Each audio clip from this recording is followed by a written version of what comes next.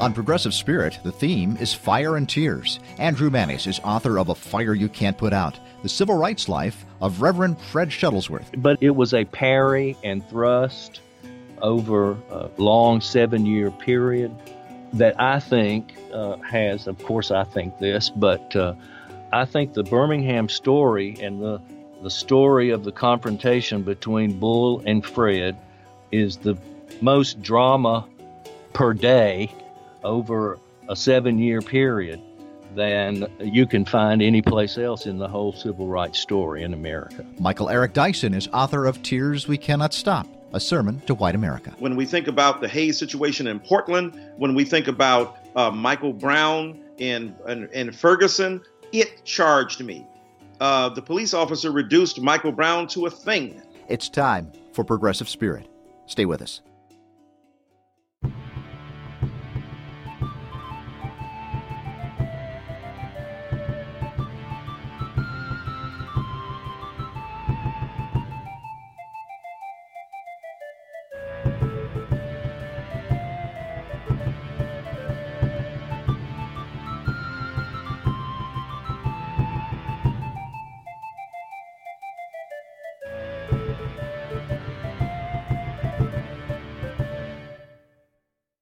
For the Pacifica Radio Network, the Public Radio Exchange, and from the studios of KBOO in Portland, Oregon, this is Progressive Spirit. ProgressiveSpirit.net. I'm John Schuck. He was a Daniel who emerged from the lion's den because of the frequency with which he managed to escape death. And for that reason, the sheer courage of his willingness to sacrifice life and limb for the movement made everyone like him. In 1999, Andrew Manis, professor of American religious history, wrote A Fire You Can't Put Out, the civil rights life of Birmingham's Reverend Fred Shuttlesworth. This book is in the process of being made into a film. We'll talk with him about that later this hour. When we think about the Hayes situation in Portland, when we think about Michael Brown in Ferguson, it charged me. The police officer reduced Michael Brown to a thing, to an it. You know, Martin Buber talked about ich und du, I and thou, and what Dr. King talked about, the thingification of our society, making things out of people.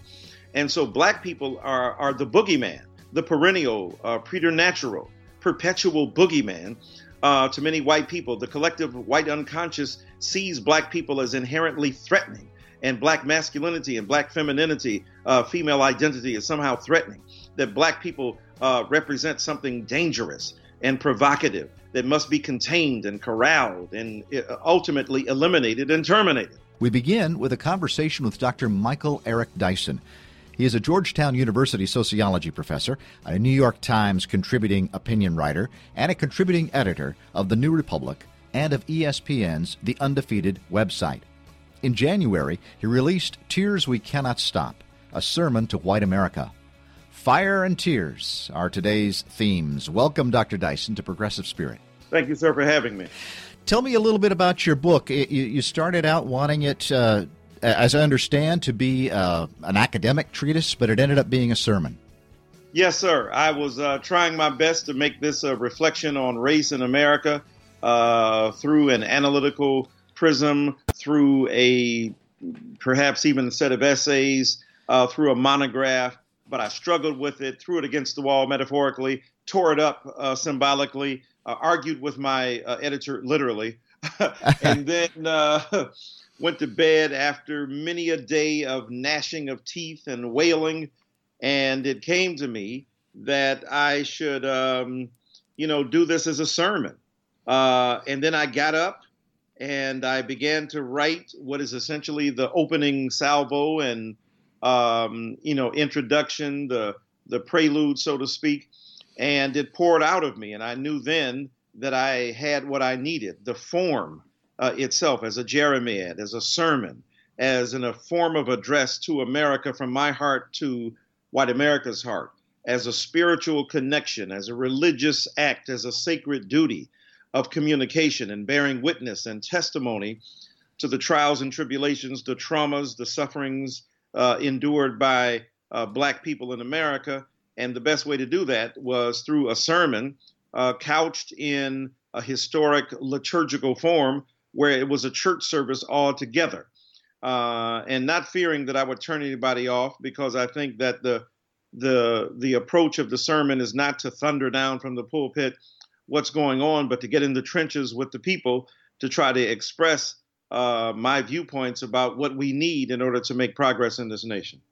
And in the form of a sermon, meaning that it really is a spiritual problem. This isn't about tactics necessarily, or philosophies or theories or anything. It's about touching the heart, touching if there is anything human among white people. That's exactly right. That's exactly right. Presuming that the humanity is there, depending upon that humanity to reach out to serious engagement with human beings and trying to grapple with the problem of race in America and the traumas of police brutality, social injustice, and the various and sundry forms of racial intolerance and bigotry that pop up. So that's what I depended on, and not simply a tactic, not simply a modus operandi or a literary convention, but indeed an attempt as an ordained Baptist minister for the last 35 years to come to grips with this spiritual crisis of the racial trauma that we're enduring. And this does come directly from your personal experience as a Baptist pastor, from your heart, from your own experience of racism and experiencing it every day. Absolutely. As a black man in America, born in Detroit, Michigan, I've had my share of racial problems, of enduring bigotry and racism and confronting it in various forms. And I wanted to use that as the basis of my identification with and call out to American citizens, black and white and others, who have been grappling with this situation, who have been victims of it, who have been unconscious perpetuators of a legacy of even polite bigotry or light racism, and to try to come to grips with all that it means in a spiritual framework that allows people to take off the blinders and adopt the spiritual language of conversion, of recognition, of baptism, of witness, of testimony, and the like. You and I are both preachers. Yesterday in my Palm Sunday sermon, I said that I'm a racist, I'm a white person, and I said everybody here who is white is racist. Am I right? Well, look, in the same way that no matter as a man, I try to squeeze out of the sexism out of me. Uh-huh. I'm in a sexist culture, brother. And as a man, I'm a participating sexist, trying to reject it. I participate in a culture of male supremacy. And one of the ways to do it is to recognize it. I participate in terms of male privilege. It's hard for us men to do so, but we have to confront it. Martin Luther King Jr. at the end of his life said, "I'm sorry to announce that most Americans are unconscious racists." So to that degree, we have all participated in a culture, either been complicit in and unconsciously perpetuating a legacy of inequality. And as white people in America, white privilege, white power, white supremacy have been seductive. And white racism is not simply about a conscious attempt to dominate another group. It is the participation in a culture of privilege, of inheritance, of language, of convention, of style, of motivation, of unconscious if you will, compulsions that are addressed sometimes consciously and sometimes not. So to that degree, yes, I think that white brothers and sisters who may not be aware of the fact that they participate in a culture that has shaped them, that has continued to distort and corrode Americans' culture and society, to that degree, I think it becomes very important for white brothers and sisters to grapple with it on a conscious level. So we marinate really in racism, and it is in the interests of whites to deny that racism exists materially. I mean, that's the biggest factor in some respects, isn't it? The very denial that there is racism, which of course keeps racism in place in our structures and in our personal lives. Well, right. Not only the denial of it, but hey, or if you do exist, if it does exist, hey, it's not me. You know, it's those bigots over there. It's the Trump supporters. It's not me. I'm a liberal white person in America. I give to, good funds, United Negro College Fund, and I try to support my local NAACP. I can't possibly be a racist. And then when we began to think about the fact that racism is not simply about personal attitude, it's about structural inequalities. It's about the complicity in a system that awards privileges to some and denies opportunities to others. Why Black and Latino and First Nation kids are kicked out of school earlier and with more frequency than white kids, that they are shunted toward prison and shunted toward jails and shunted toward detention, while there's a disproportionate concentration of those people of color in the criminal justice system, why Black people are being denied access to the franchise in terms of voter ID laws. When you look across the board, the conspiracy against the equality of African American or Black people or Latino people or others in this country, there's no denying that racism is deep and pervasive, and it's not simply about bigotry and attitude, though that's critical. It's also about practices that are denied that people benefit from. It's about appropriation of other cultures without acknowledging. I just read an essay by Professor Jonathan Zimmerman, I think, who was trying to say that, when Chuck Berry died and people talked about appropriating Black culture, hey, well, Chuck Berry appropriated white singers too. So it's a myth that there's anything of appropriation. This is the kind of complicity and denial that we have to confront when it comes to whiteness in America. My guest is Michael Eric Dyson. If you're just joining us on Progressive Spirit, Tears We Cannot Stop, A Sermon to White America is his book that we are discussing. You mentioned whiteness. What is whiteness? Well, whiteness is a culture of privilege. Whiteness is a political identity. Many white brothers and sisters come in and say, look, I'm Lithuanian, I'm Polish, I'm Irish, I'm Italian, I'm Jewish. I'm an ethnic American, so to speak. But whiteness is a political identity that is given to one, ascribed to one, assigned to one beyond one's own inheritance genetically. People are not born white in that sense. As James Baldwin reminds us, it's a political identity. It is a cultural and social formation. It is a what we call now a socially constructed identity. It's not something that the genes tell on. It's what we make of the genetic inheritances and ascribing certain value to one and not to the other, of giving privilege to one and not the other. The historic, if you will, unfolding and evolution of racism in the West suggests that white privilege asserted itself, white dominance, white supremacy became a method, a modality of existence, a code of communication, a culture of, if you will, transmission of value, of insight, of worth and value. And so whiteness is a socially constructed identity ascribed to European Americans and others who appropriate that identity, who use that whiteness often unconsciously and sometimes consciously to establish privilege, to reinforce value, and to assert superiority, and conversely, to deny those same qualities to other groups and peoples. So what is the sermon? How does the sermon get through this huge evil of this white identity? I mean, how is it broken? Well, it probably won't be broken until we can acknowledge that it's real, that, that whiteness is a reality that people have to confront. See, white brothers and sisters, can't, often are not, invited to acknowledge that whiteness is a reality. In the same way that men, when they hear gender, what do they think? Oh, we're talking about women. We're talking about those issues. No, men have a gender too. That's why patriarchal prerogatives have to be acknowledged. That's why patriarchy has to be put on the table, male supremacy and the like. And the fact that men have a gender, a toxic masculinity that needs to be addressed, a predatory sexual culture that is perpetuated. When we look at whether the president of the United States of America, Donald Trump, in terms of the accusation of all these women, or Bill O'Reilly, a talk show host, the way in which men dodge responsibility for and deny outright their complicity in a culture of predatory sexual behavior, sexism, if you will, patriarchy, or, the way in which rape culture is perpetuated as a legacy in this country. So the same way, white brothers and sisters are not often asked to identify themselves as white, to acknowledge that they have a racial identity, and to be real about what that racial identity is, and to acknowledge that that racial identity must be grappled with, must be put forth. And many people are in denial. As the writer Gore Vidal said, we live in the United States of amnesia.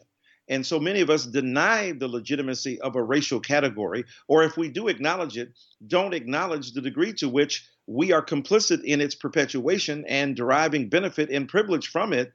And so in that sense, my sermon is to wake white brothers and sisters up to renounce their white innocence, the refusal to come to grips with whiteness as a political and social identity, as a category of being, as an existential and political, if you will, force that needs to be grappled with. Renounce that white innocence. I mean, and that's really the key of it. Also, the white fragility, defending ourselves. Oh, just, he can't make us feel too bad. Exactly. My feelings are hurt. Don't tell me too much. You're insulting me. You're hurting me. Please. Why do you make me feel uncomfortable? Why do you make me squirm? Aren't you being assaultive?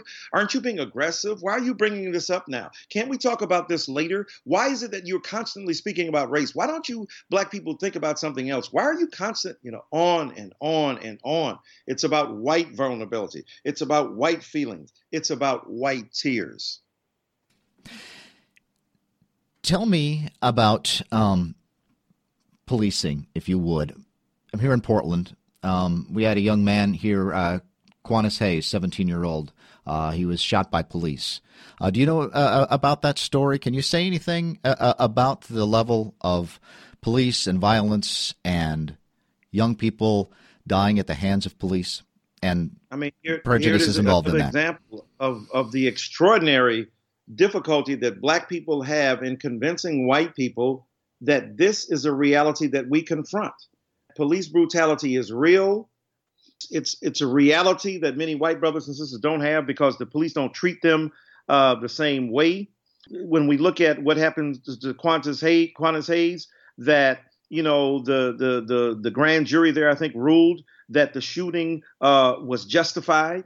How many times do we have to hear that unarmed Black people it's a justification for killing them, that it is all right to kill them, that it's acceptable, it's legal to kill them, that there is little defense we have in the system of law in this country and of criminal justice to be able to support and sustain us as we argue that our lives should make a difference, that they matter. Time and again, and this is what I address in my book, police brutality rises up in America and makes a mockery of the justice system, makes a mockery of who we are as human beings, that makes a mockery of us as American citizens who should be protected by the law and not made more vulnerable by that law. And so it is difficult for a police person to be brought to justice in our criminal justice system. Grand juries often will not indict a police officer in the commission of a crime. And when they do, as they did with the police officer down in South Carolina who killed Walter Scott on tape, unbeknownst to him, or should I say on recording, and shot him in the back 8 times, a white juror said, "I just couldn't do it. I couldn't convict him." And so this is how white privilege operates. Even when we have clear and ample empirical evidence of the commission of a crime, often white officers will not be held accountable in killing often unarmed Black or brown people. So this is the kind of lunacy, according to many Black people, and the paradox, according to many white people, that we live in. Lunacy because we keep saying it and we keep having to prove that it's true, and no matter how much we do it, it's there. Paradox because many white people say, well, look, we live in a culture where Black people commit most of the crime, and therefore most of the crime is not, ironically or paradoxically enough, involving Black people being killed by white police officers. It's Black on Black crime. And of course, it is true that 93% of Black people who are murdered by Black people, but 84% of white people who are murdered by white people. There's no white on white crime. There's no paradigm established where white people are held to account or demonized in a similar fashion or seen as worthy of other deaths because the majority of deaths will come through their killing of each other. We don't do this one, the opiate addiction. Oh my God, why are you worried about the opiate addiction? Why are you worried about white people dying from heroin and the like? Most of you are dying at your own hands, so stop it. We don't see that. But when black people say the police are killing us, oh, well, forget that. Most of you are being killed by your own. Well, many of you are, as much as the heroin addiction exists, most of you are not dying by heroin. You're dying at the hands of other white people who murder you. That's the kind of insult that black people have to live with constantly. And it's the kind of refusal to acknowledge the situation in which we live and the complicity of white culture and a criminal justice system that is often insensitive to us. Michael Eric Dyson, Tears We Cannot Stop, a sermon to white America on progressive spirit. Back to the police, and what level it is the police, but it's far deeper than that. Obviously, it's protection of whiteness that the police are paid to do. So you've got two things going. You've got abuses within the police department, but it's not enough to say that. The white power structure sets it up like that so that it always happens. Yeah, I mean, the reality is that we're dealing with systems, not just individual people and values and viewpoints. We're talking about the way in which unconscious bias, implicit bias operates, the belief that black and brown people are more likely to commit a crime, the belief, even among some black and brown people, the belief that black people are more inherently inferior intellectually, morally, that they are pathological, that the cultures they produce are somehow incapable of sustaining an apt moral and ethical attitude and behavior and orientation and disposition.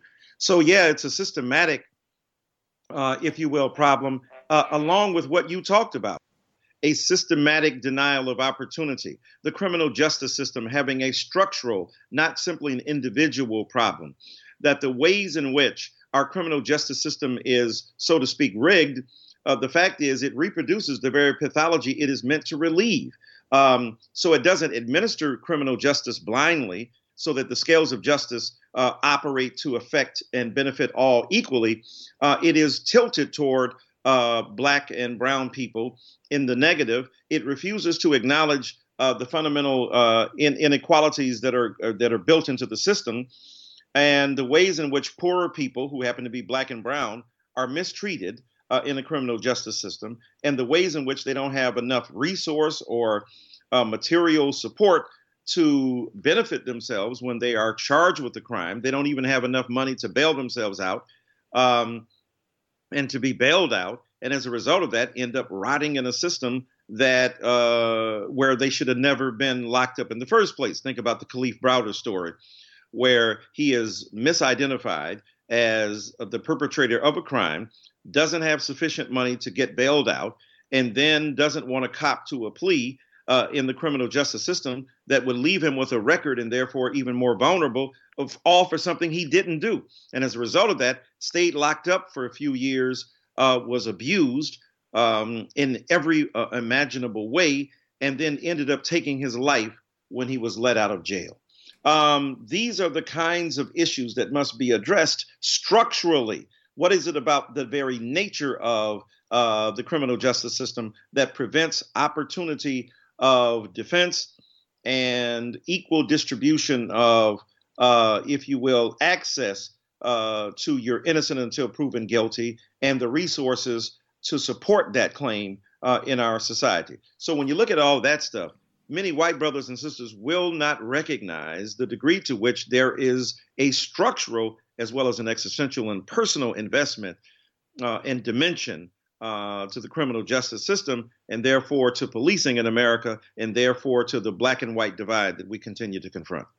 And all of this is also related to just this this internal fear that people have of the other. I mean, it's in the case, again, back to Quantas Hayes, shot by an AR-15 rifle 15 feet away, once in the head, twice in the torso, because the police officer believed he had a weapon, but didn't see it, admitted in his own self that he didn't see a weapon. But all of these cops around him were so in danger.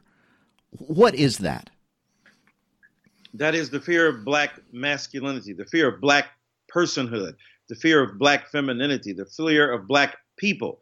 Why do you roll up on Tamir Rice and within 2 seconds shoot him dead in Cleveland, because there was a report of somebody wielding a gun and the like. And he's a 12-year-old kid playing in the park, but he doesn't get the benefit of the doubt. Why? Because he's a black male. He looks older than he is. A report was released a few years ago suggesting that black kids are denied their childhood. They look older to white people than they are. Therefore, they look like adults. And the irony is many black children are treated as adults as men if they're, male children, and many men and women are treated as children by the same criminally unjust and racist American system. So Barack Obama was treated like a black child to many, and Tamir Rice was exaggerated as a black man. Both are discarded and disposable. And when we think about the Hayes situation in Portland, when we think about Michael Brown in Ferguson, it charged me. The police officer reduced Michael Brown to a thing, to an it. You know, Martin Buber talked about ich und du, I and thou. And what Dr. King talked about, the thingification of our society, making things out of people.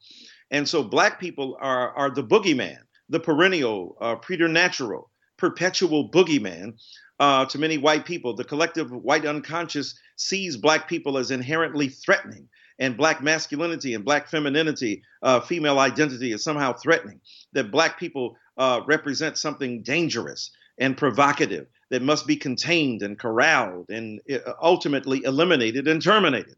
And so this is what you're dealing with, the collective belief about their essential and enduring harm and trauma to the culture, and an enduring trauma and harm to the culture that must be relieved, must be resisted, and finally must be eradicated. I'm speaking with Michael Eric Dyson, author of Tears We Cannot Stop, A Sermon to White America. We will continue that conversation after the break. Still to come this hour, history professor Andrew Manis discusses the legacy of Reverend Fred Shuttlesworth. This is Progressive Spirit. I'm John Shuck. Stay with us.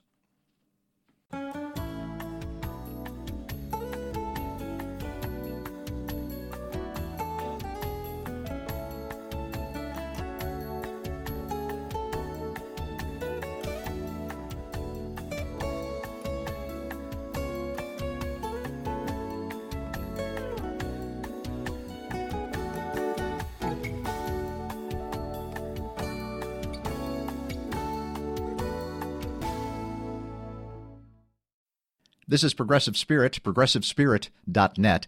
I'm speaking with Dr. Michael Eric Dyson. We're discussing his book, Tears We Cannot Stop, A Sermon to White America. So for white people, what would you say the first thing to do is also to listen to the experience? I talked with this with my congregation, to actually listen to the experience of black people and to trust it. Absolutely. You got to tell the truth. You got to open your mind. You got to hear what black people are saying, and you got to see their humanity. Think about if it was your people, your culture, your tribe, your denomination, your church. If it was somebody you knew and loved, you'd believe them. You'd go, well, they would never make that up. Yep. I know this person. But the reality is you got to believe that what people are saying is true because you believe in their essential humanity. You know, hosting strangers in the Bible is not simply about the person next to you. It's about this issue. The stranger who has been made strange because of your refusal to know him or her, your refusal to accept him or her, your refusal to engage them and to cede them the very legitimacy that you possess, the very humanity you possess, the very intelligence you possess. And when we do that, then we begin to see our brother as ourselves, our sister as ourselves. Then we become our brother's keeper, our sister's keeper. When Christians can own up to the sin of the refusal to acknowledge the humanity of the other, then we're making progress. As the late, great church historian James Melvin Washington said, many of us go to church to love God instead of our neighbors. We don't want to deal with the other. But it was in the Bible where we hear the statement repeated, how can you love God whom you've never seen and yet not love your brother or sister who you see every day? Yeah. Wow, thank you for this sermon. I just one other, as you were talking, I was also again going back to the Quantas Hayes situation and realizing how much effort was put out to not be able to have Quantas Hayes be seen as a human being. Oh yes, I mean this is the constant worry that Black people have, the threat that we are seen as a menace. And the moment a charge is against us, we have to be perfect victims. White folk can have DUIs, go to jail 10 times. You're still my child. You're still my neighbor. You're still my person, my son, my daughter, my husband, my wife. They have their humanity preserved amidst their frailty and fragility. Black people have to be perfect, and even then, they are targets. So yes, we have to see Black people as human to begin with. And when we do that, then we will stop some of the evil practices and some of the unjust realities that flow in our criminal justice system, more broadly in American society, and in our relations between each other. Michael Eric Dyson has been my guest on Progressive Spirit, the author of Tears We Cannot Stop, a sermon to white America, a sermon we all need to hear every Sunday. Thank you, Professor Dyson, for being with me today. Pastor Shuck, thank you so much for having me.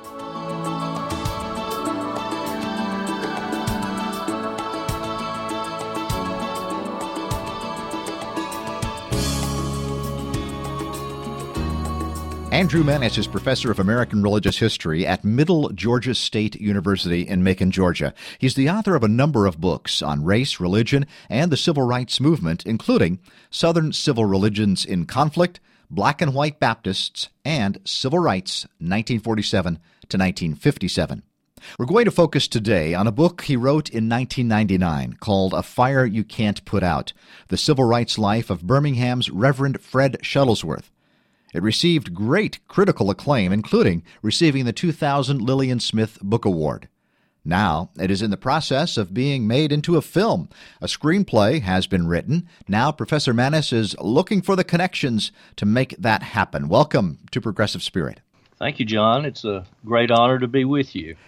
Tell me a little bit about your interest in Reverend Fred Shuttlesworth. Going back, how did you become interested in him? I was born and raised in Birmingham and lived there through most of the civil rights era. I found it interesting later on as a scholar that I hardly ever heard of him when I lived in Birmingham. Of course, you couldn't live there during the civil rights era without hearing about Martin Luther King. Somewhere along the line, as I began to study the civil rights movement, the name Shuttlesworth came to be associated with the Birmingham demonstrations of 1963. That was the academic way in which I became interested in Fred Shuttlesworth. Near the end of my first year in seminary, where I studied at the Southern Baptist Theological Seminary in Louisville, Kentucky, I went and spent a Friday night with my uncle in Cincinnati. He asked what I was doing, and at that point I was writing a paper about Martin Luther King, and out of the blue he asked me if I had ever heard of Fred Shuttlesworth. I said, yes, of course. I just read about him in King's Why We Can't Wait. And my Uncle Bill said, well, I happen to be building his church. Would you like me to call him and see if he can come over? I'm sure he'd be glad to talk to you. And an hour later, this legendary part of the civil rights movement was sitting with me in my uncle's living room or den, and that began a conversation that lasted about 25 years. Well, that was my next question. He died in 2011 at the age of 89. So you developed a friendship with him then over the years, even before your book was published and then afterward. Well, yeah, I did, which scared me at first because I was trying to write a history that was legitimately even-handed. The reviewers said that the book was even-handed and showed the flaws. Shuttlesworth recognized that, and to his credit, he never tried to affect what I wrote. In fact, he never read a word of it until it was in book form in front of him. I did upwards of 75 hours of interview with him, and that just counted the the conversations when the tape recorder was running. Of course, there were other conversations as well. We got to be friends. I was the only white minister to speak at his funeral, and there were about 40 or 45 speakers at his funeral. Wow. We started that funeral at 10:30 in the morning and walked out at 4:30 that afternoon. It's like he was involved in everything. I really didn't realize. I mean, from the bombings to freedom rides, the March to Selma, Voting Rights Act, Civil Rights Act, he was really involved in the significant part of the entire civil rights movement. He was. He began to drop out a little bit as the movement moved north and into Black Power methodology. He was there for the ground up. In fact, one of the criticisms that I personally had of Selma film a couple of years ago was that there was no Fred Shuttlesworth depicted in the film whatsoever. And it was interesting because they had a scene in which Malcolm X was a part of the Selma events briefly. As it turned out, the particular day that Malcolm X was there, Fred Shuttlesworth introduced him, and then they got into a bit of a debate after Malcolm's speech. But you couldn't tell that from the film. He certainly was there, and what I have often said is, insofar as the Birmingham campaign was a watershed, in fact, King's star was on the wane to a great extent because his organization and he personally had not had a major victory in the movement since 1956 and the end of the Montgomery bus boycott.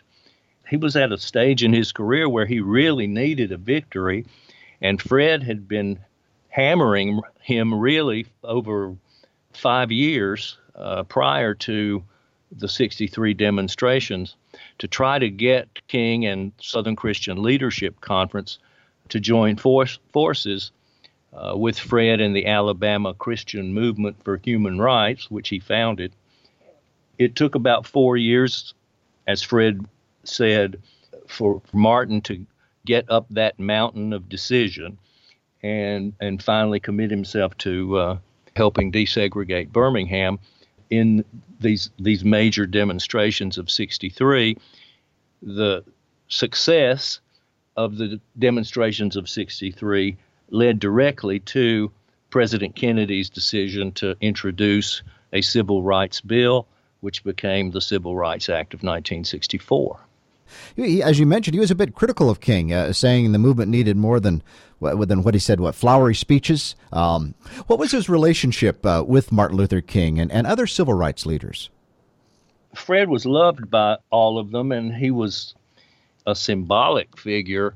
He was a Daniel who emerged from the lion's den because of the frequency with which he managed to escape death.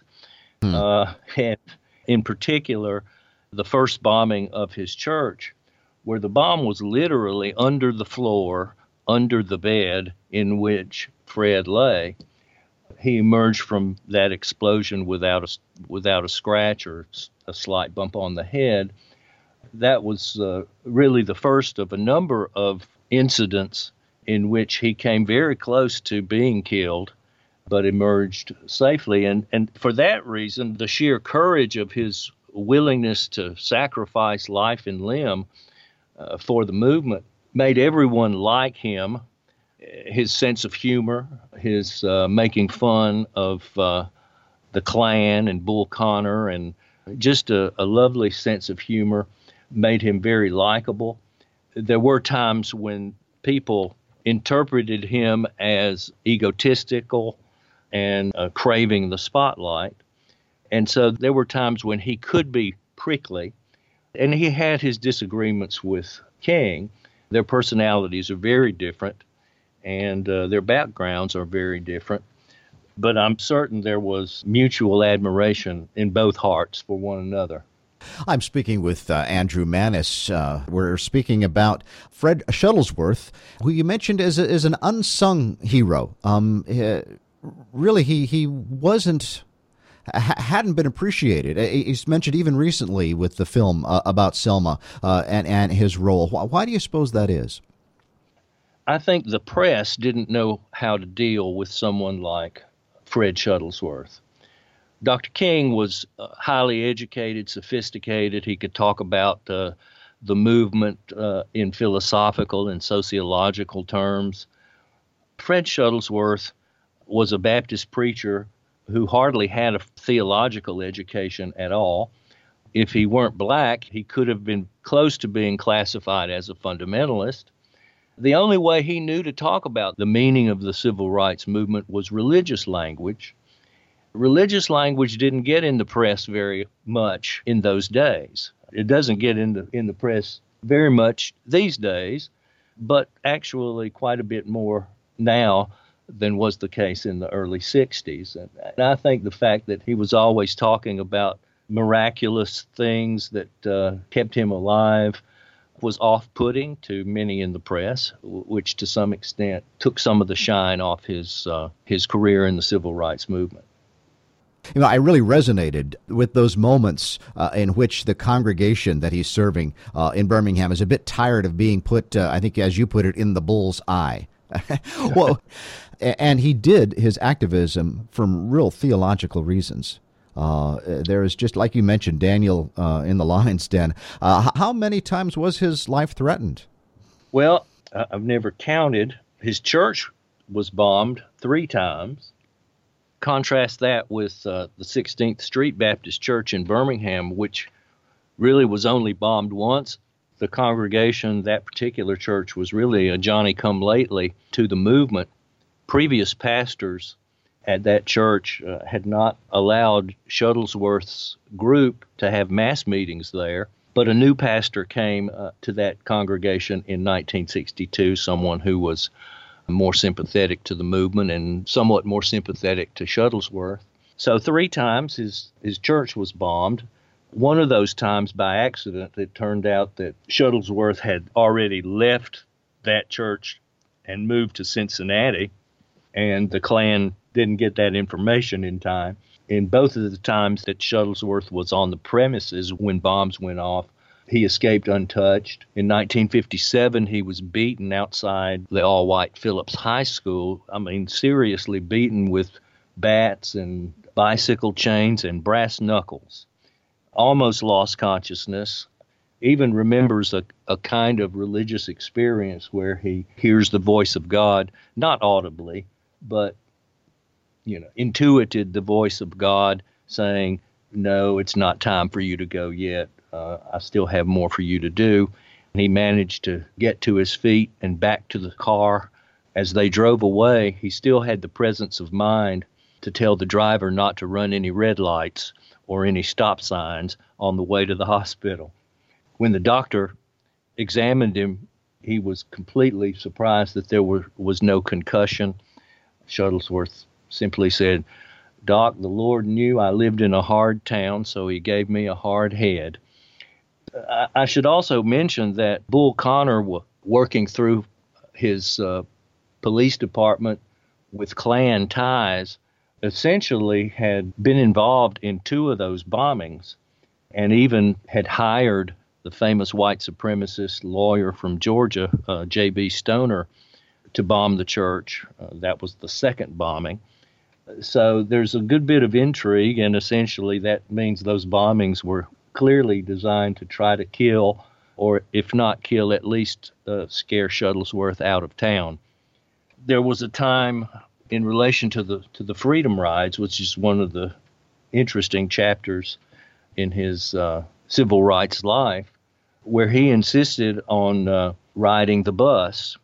It's interesting because it was King's decision not to ride the buses during the Freedom Rides that caused some of the younger activists in the Student Nonviolent Coordinating Committee, otherwise known as SNCC, to speak in derogatory terms of King's leadership. But Shuttlesworth remained a hero to them because he was not willing to ask people to do anything he wouldn't do himself. He walked through a mob that had circled the First Baptist Church of Montgomery and managed to get through that without a scratch. He integrated the beaches in St. Augustine, Florida, where Klansmen were in the water trying to drown blacks who got in the water at the beach. Shuttlesworth, having been one of those and didn't know how to swim, but he still got waist deep in the water. I don't think anyone, including John Lewis, ever put himself in harm's way as often as Fred Shuttlesworth did.